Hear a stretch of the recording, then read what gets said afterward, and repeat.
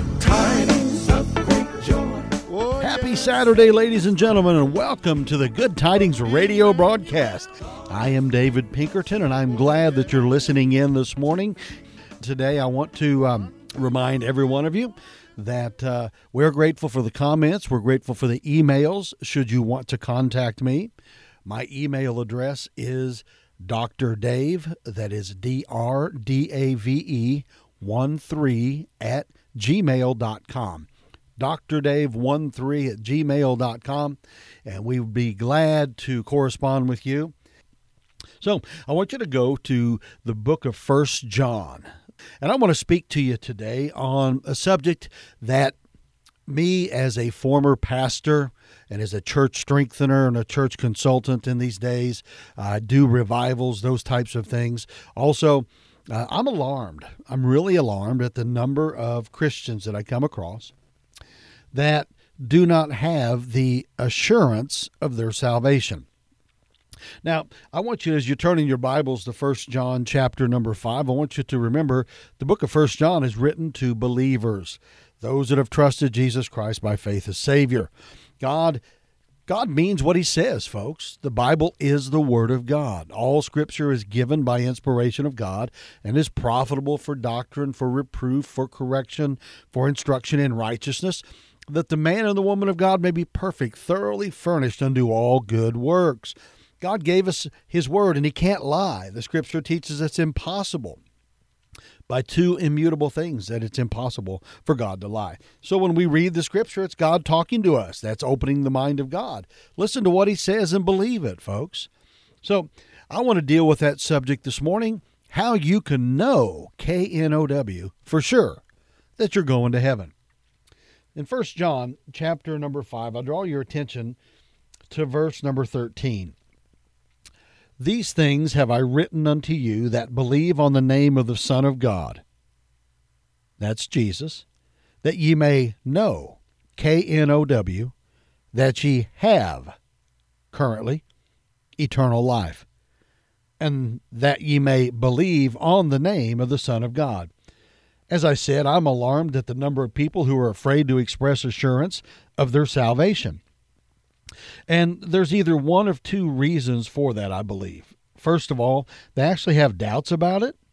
Or second, they think that it is presumptuous to say, hey, I know I'm saved. And I don't know of any other reason that a person would fear to express the assurance of their salvation.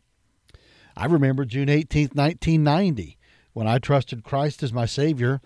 I have forgotten a million dates and important passwords and user-friendly names, things of that nature. But for some reason, I always remembered those two things: when I trusted Christ as Savior and was born again, and then when God called me to preach, and I formally announced it on June the 16th, 1992.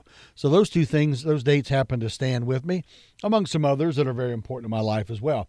But when you trusted Christ as Savior, it may have been a child, you may have been in vacation Bible school, who knows what the circumstances are, and you may not be able to remember the date and the time. I understand that, and so does God, most importantly. So don't be alarmed that you can't remember all the details, but many Christians, and I blame a lot of this on pastors and church leaders, deacons, Sunday school teachers, those that are given the responsibility of teaching the Word of God, that when a new convert comes in, they've trusted Christ, they need to be taught immediately that they have the assurance of salvation. Now, I realize out there that not everybody is a Bible instructor extraordinaire. I would say none of us are. Pastor David certainly is not. I'm a student of the Bible.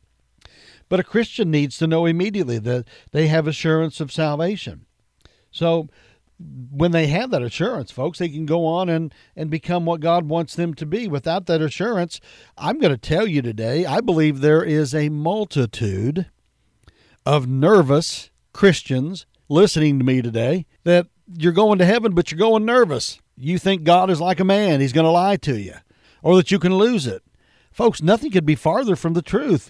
If you've been truly born again of the Spirit of God, John chapter 3 verse 16, John chapter 3, verse 36, John chapter 5, verse 24, John chapter 3 and verse 18.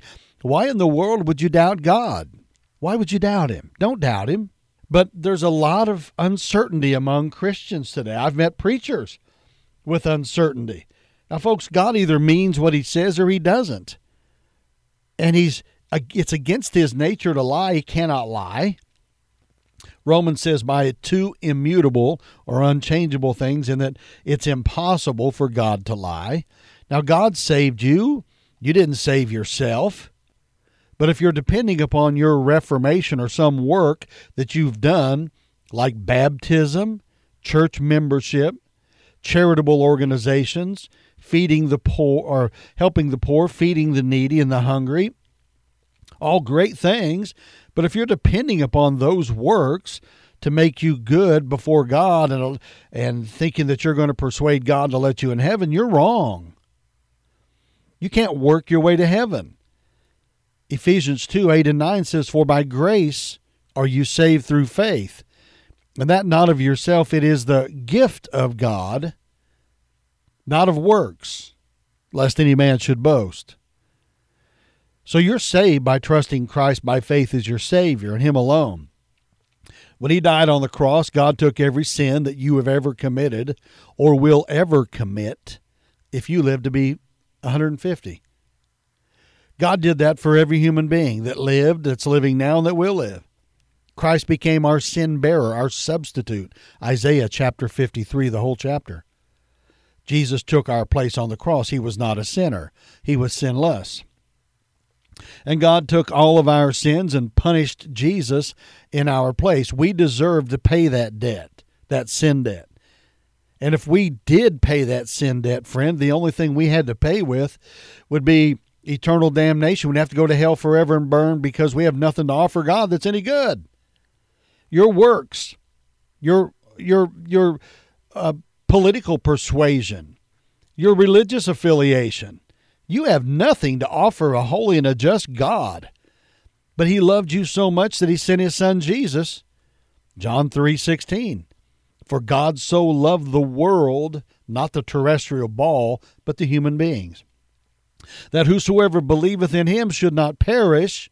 The word believe means to trust in, to depend upon, to rely upon Christ and him alone for your salvation. Abandon everything else, your baptism, your church membership, your sacrament, your religious affiliation, your Sunday school pins, whatever it may be, your diploma, your degree. None of that stuff will get you to heaven. But if you're depending solely and completely and wholly upon Jesus, God will save you. Jesus was our sin bearer.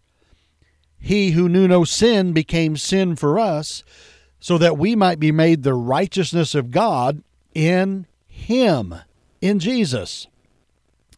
That's why it's important to realize you're only saved through faith in Jesus. I tell churches that I preach in and so forth that I have absolutely no loyalty to a denomination. I'm a born-again Christian, saved by the grace of God through faith in Jesus. Jesus saved me. Jesus called me to preach his gospel. I have nothing but loyalty to Christ and his word, the Bible. Now, if you knew me, you know that I have distinctions in what I believe, but that's not important. My loyalty is to Christ. He's the Savior. He's my coming King. He's coming again. So Jesus, wholly and completely trust him by faith as your Savior. You say, preacher, I don't know how. Well, follow me in this simple prayer of faith right now. From the sincerity of your heart, realizing you're a sinner. The Bible says in Romans 3 and 23, all have sinned and come short of the glory of God. Romans says there's none righteous, no, not one. So trust Christ. Realize you're a sinner. You have nothing. You have no hope. But Jesus died in your place, shed his blood in your place. He was buried in the tomb, and then he was resurrected the third day for your justification.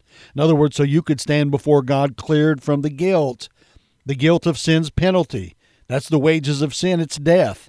That's eternal separation from God forever in the lake of fire. That's what we all deserve. But God so loved us that he sent Jesus down to be our sin bearer, to be our Savior. And when we by faith accept him as our Savior, God forgives us. Now, if you'd like to follow Christ and be born again, follow me in this prayer from the sincerity of your heart, recognizing you're a sinner. Abandon all your hope. You have no hope. Follow me now. Jesus, please forgive me of all my sins. Come into my heart and save my soul. I'm depending upon you and you alone to be my Savior and take me to heaven. Now, folks, the Bible teaches when you do that, you've been born again, a spiritual birth. Contact us here at the radio station or me personally. We'll get you some information to help you start growing as a brand new Christian. Okay? So we're grateful. We're happy that you're listening in. Now, once you've trusted Christ, God wants you to have assurance of your salvation. So I want to share this with you. We're going to get right into this very simple thought on how you can know for sure that you're going to heaven. In other words, God wants you to be assured, have assurance that you're saved and going to heaven. It's interesting. You know, in Marshall, Texas, there was a little village named Uncertain. Now imagine how confusing it is when a resident of this place visits in other places, other lands, and someone asks him or her, "Where do you live?" And the person responds, "Uncertain." "You mean you're not certain where you live?" would be the comeback.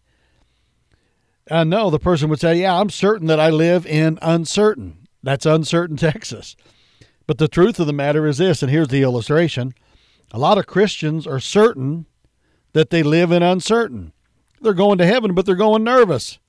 God didn't lie to you when he saved you. He did a complete job, whole job. Now follow him. Okay, consider this. Number one, when it comes to the assurance of salvation, the consequences of doubt.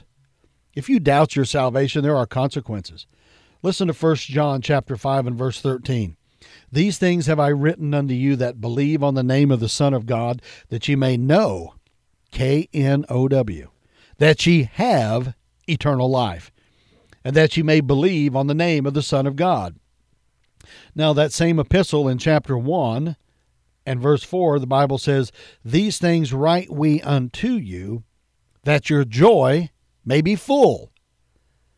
So why was 1 John written? It was written so that your joy as a Christian may be full, your cup running over of fullness of joy. God wants you to have assurance of salvation and the fullness of joy. Folks, they're Siamese twins. You can't separate them. It's absolutely impossible to have fullness of joy in Christ without the assurance of your salvation. You see, doubt only produces a lack of joy in the Christian life, and it also hinders service for Jesus. D.L. Moody said, and I quote, "I've never known a Christian who has done any good in the work of Jesus who did not have assurance of salvation." End of quote. That's amazing. Now, I've read that during the first part of the construction of the world's largest bridge in San Francisco, the Golden Gate, that no safety devices were used, and 23 men fell to their deaths. During the construction of the last part of the bridge, a safety net was constructed at the cost of $100,000 in those days. At least 10 men fell into the net as they were working, and they were saved. But the interesting thing is that the workers got 25% more done faster once they were assured that they were safe. Now, it's the same way in the Christian life, friend. A man cannot put his all into the service of God and really go after souls to win souls to Christ until he or she is sure that they are saved. I'll never forget it. When I got it settled personally, when other Christians have come to me and said, "Pastor Dave, I got it settled. I am saved, S-A-V-E-D, exclamation point. Today, tomorrow, the day after tomorrow, 20 years from now, I am saved, and I don't have to worry about falling away." You see, the doubt destroys your joy in Christ. When we doubt, it destroys our usefulness in Christ. When we doubt, we can't win souls to Christ. Over and over, the Bible tells us of those who, after meeting the Savior, went immediately to find their loved ones and bring them to Jesus. Philip, for instance, in John chapter 1, found Nathanael, his brother. And then Andrew found his brother Simon. And the woman at the well, after drinking the living water, ran to town and said, "Come see a man which told me all things that ever I did." Folks, these people who first knew they had met the Master, they knew they were saved. That's amazing. Think about that. The first thought, the consequence of doubt, of doubting your assurance of salvation.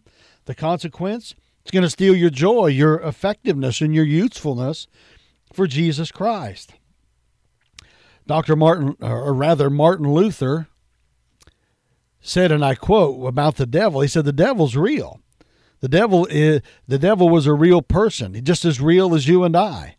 And it is said that in Martin Luther's study, where once he took an inkwell when he was writing in his study, and he threw it to where he thought the devil was bothering him in his Bible study. You see, people who are doing something in the country, doing something for Jesus Christ in the spiritual realm, are those who have settled the matter of their salvation. Do you have the assurance of your salvation? If not, look to the Bible. You should. God wants you to have that. Don't be a nervous Christian. God saved you. Now get to work for Him, winning souls, glorifying Christ, giving to the ministries like WXAN Radio, where we're trying to win souls and exalt the Savior and strengthen Christians. So know that you are saved. The consequence of doubting your salvation, the loss of joy, the loss of usefulness. Number 2, when you're considering the assurance of your salvation, consider the cause of doubt. Not only the consequence of doubt, but the cause of doubt. Why do people doubt salvation? Some doubt salvation because they don't remember when they were saved. We mentioned that a little earlier. I'm not sure I like the song that we used to sing years ago in the old country church. Excuse me. They used to do a lyric or a hymn, something about, I don't remember whether it's Monday, Tuesday, Wednesday, Thursday, Friday, or Saturday when I was saved. But you don't have to remember the exact date and time. You know, I've heard Christians testify in church, "Oh, bless God, I was saved October the 5th, 1921, in the south end of a cornfield. I was plowing old Alex, and I stopped at 10 minutes to 11, got down on my knees, prayed, and trusted Christ as my Savior." And I thought, man, that's fantastic. But not everybody can remember the details. And because you cannot remember the details, doesn't mean that you're not saved. I wonder if you asked the thief on the cross who looked at Jesus and said, "Lord, remember me when thou comest into thy kingdom." Wonder why Jesus didn't say, "Okay, mark down this date and very time, and I'll let you into heaven when you get to the gate after we die." He didn't do that.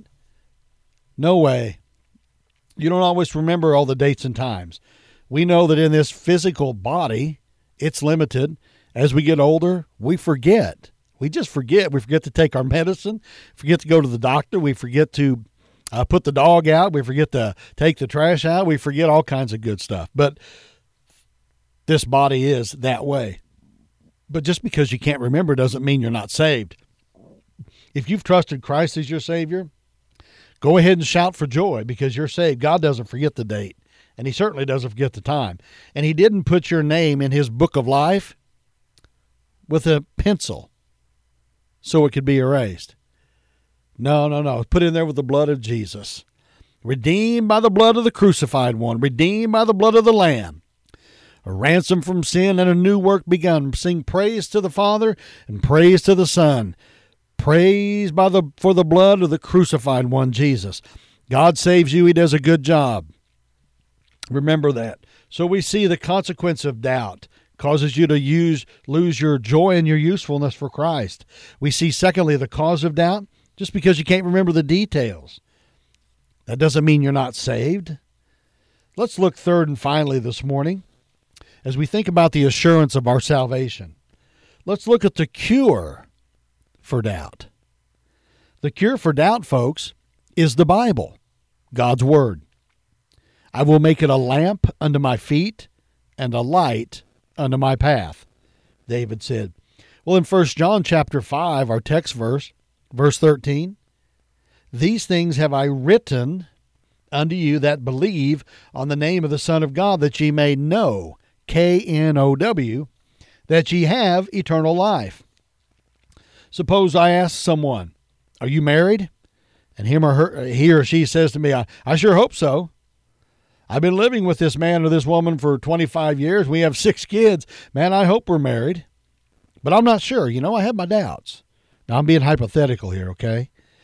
What would you think of a man or a woman who said that when you ask them if they were married? You'd think, man, we got a candidate for the insane asylum, wouldn't you? Well, listen, everybody who's married knows it. I never met a person who's married who didn't realize it and know it. And why would they know it? They'll say, I know I'm married because I have a piece of paper. They call it a marriage certificate. It says on a certain day, then you put your name in there, on a certain date, a man and a woman were married. Well, folks, they don't doubt whether they're married because they have a marriage certificate. See, it's basically black ink on white paper, right? Well, wait a minute. Think about something here. How do you know you're saved? Well, let's see what the Bible says. These things have I written to you that believe on the name of the Son of God, that ye may know, K-N-O-W, that you have eternal life. The Bible says it. It's black ink on white paper, maybe red ink, if you have a red letter edition of the Bible. But when you open the Bible, trust what it says. It's God speaking to you. It's God speaking to you, my friend. Think about that. God says, no, these things have I written unto you. Put your name in there. That ye may know. Put your name in there. That David may know that he has eternal life and that you have eternal life. Folks, it's simple. When you go to buy a house, you say, hey, I'll pay so much for that house. Say, okay, put that down in black ink on white paper. Put it in writing, right? You go to buy a car, they do what? Put it in writing. You don't doubt the contract of the house. You don't doubt the contract for the automobile. Did you know that your salvation is down in writing? And that's better than feelings. Isaiah chapter 40 and verse 8 says, the grass withereth, the flower fadeth, but the word of our God, in other words, the Bible, his word, shall stand forever. Mark chapter 13 and verse 31, heaven and earth shall pass away. Jesus said, but my words shall not pass away. The written word of God is better than your feelings or your memory, because feelings pass away, but the word of God never passes away, Christian. Feelings change, the temperature changes, but the word of God never changes. Jesus, you can say, how do I know I'm saved? Because he says, these things have I written unto you, that ye may know that ye have eternal life.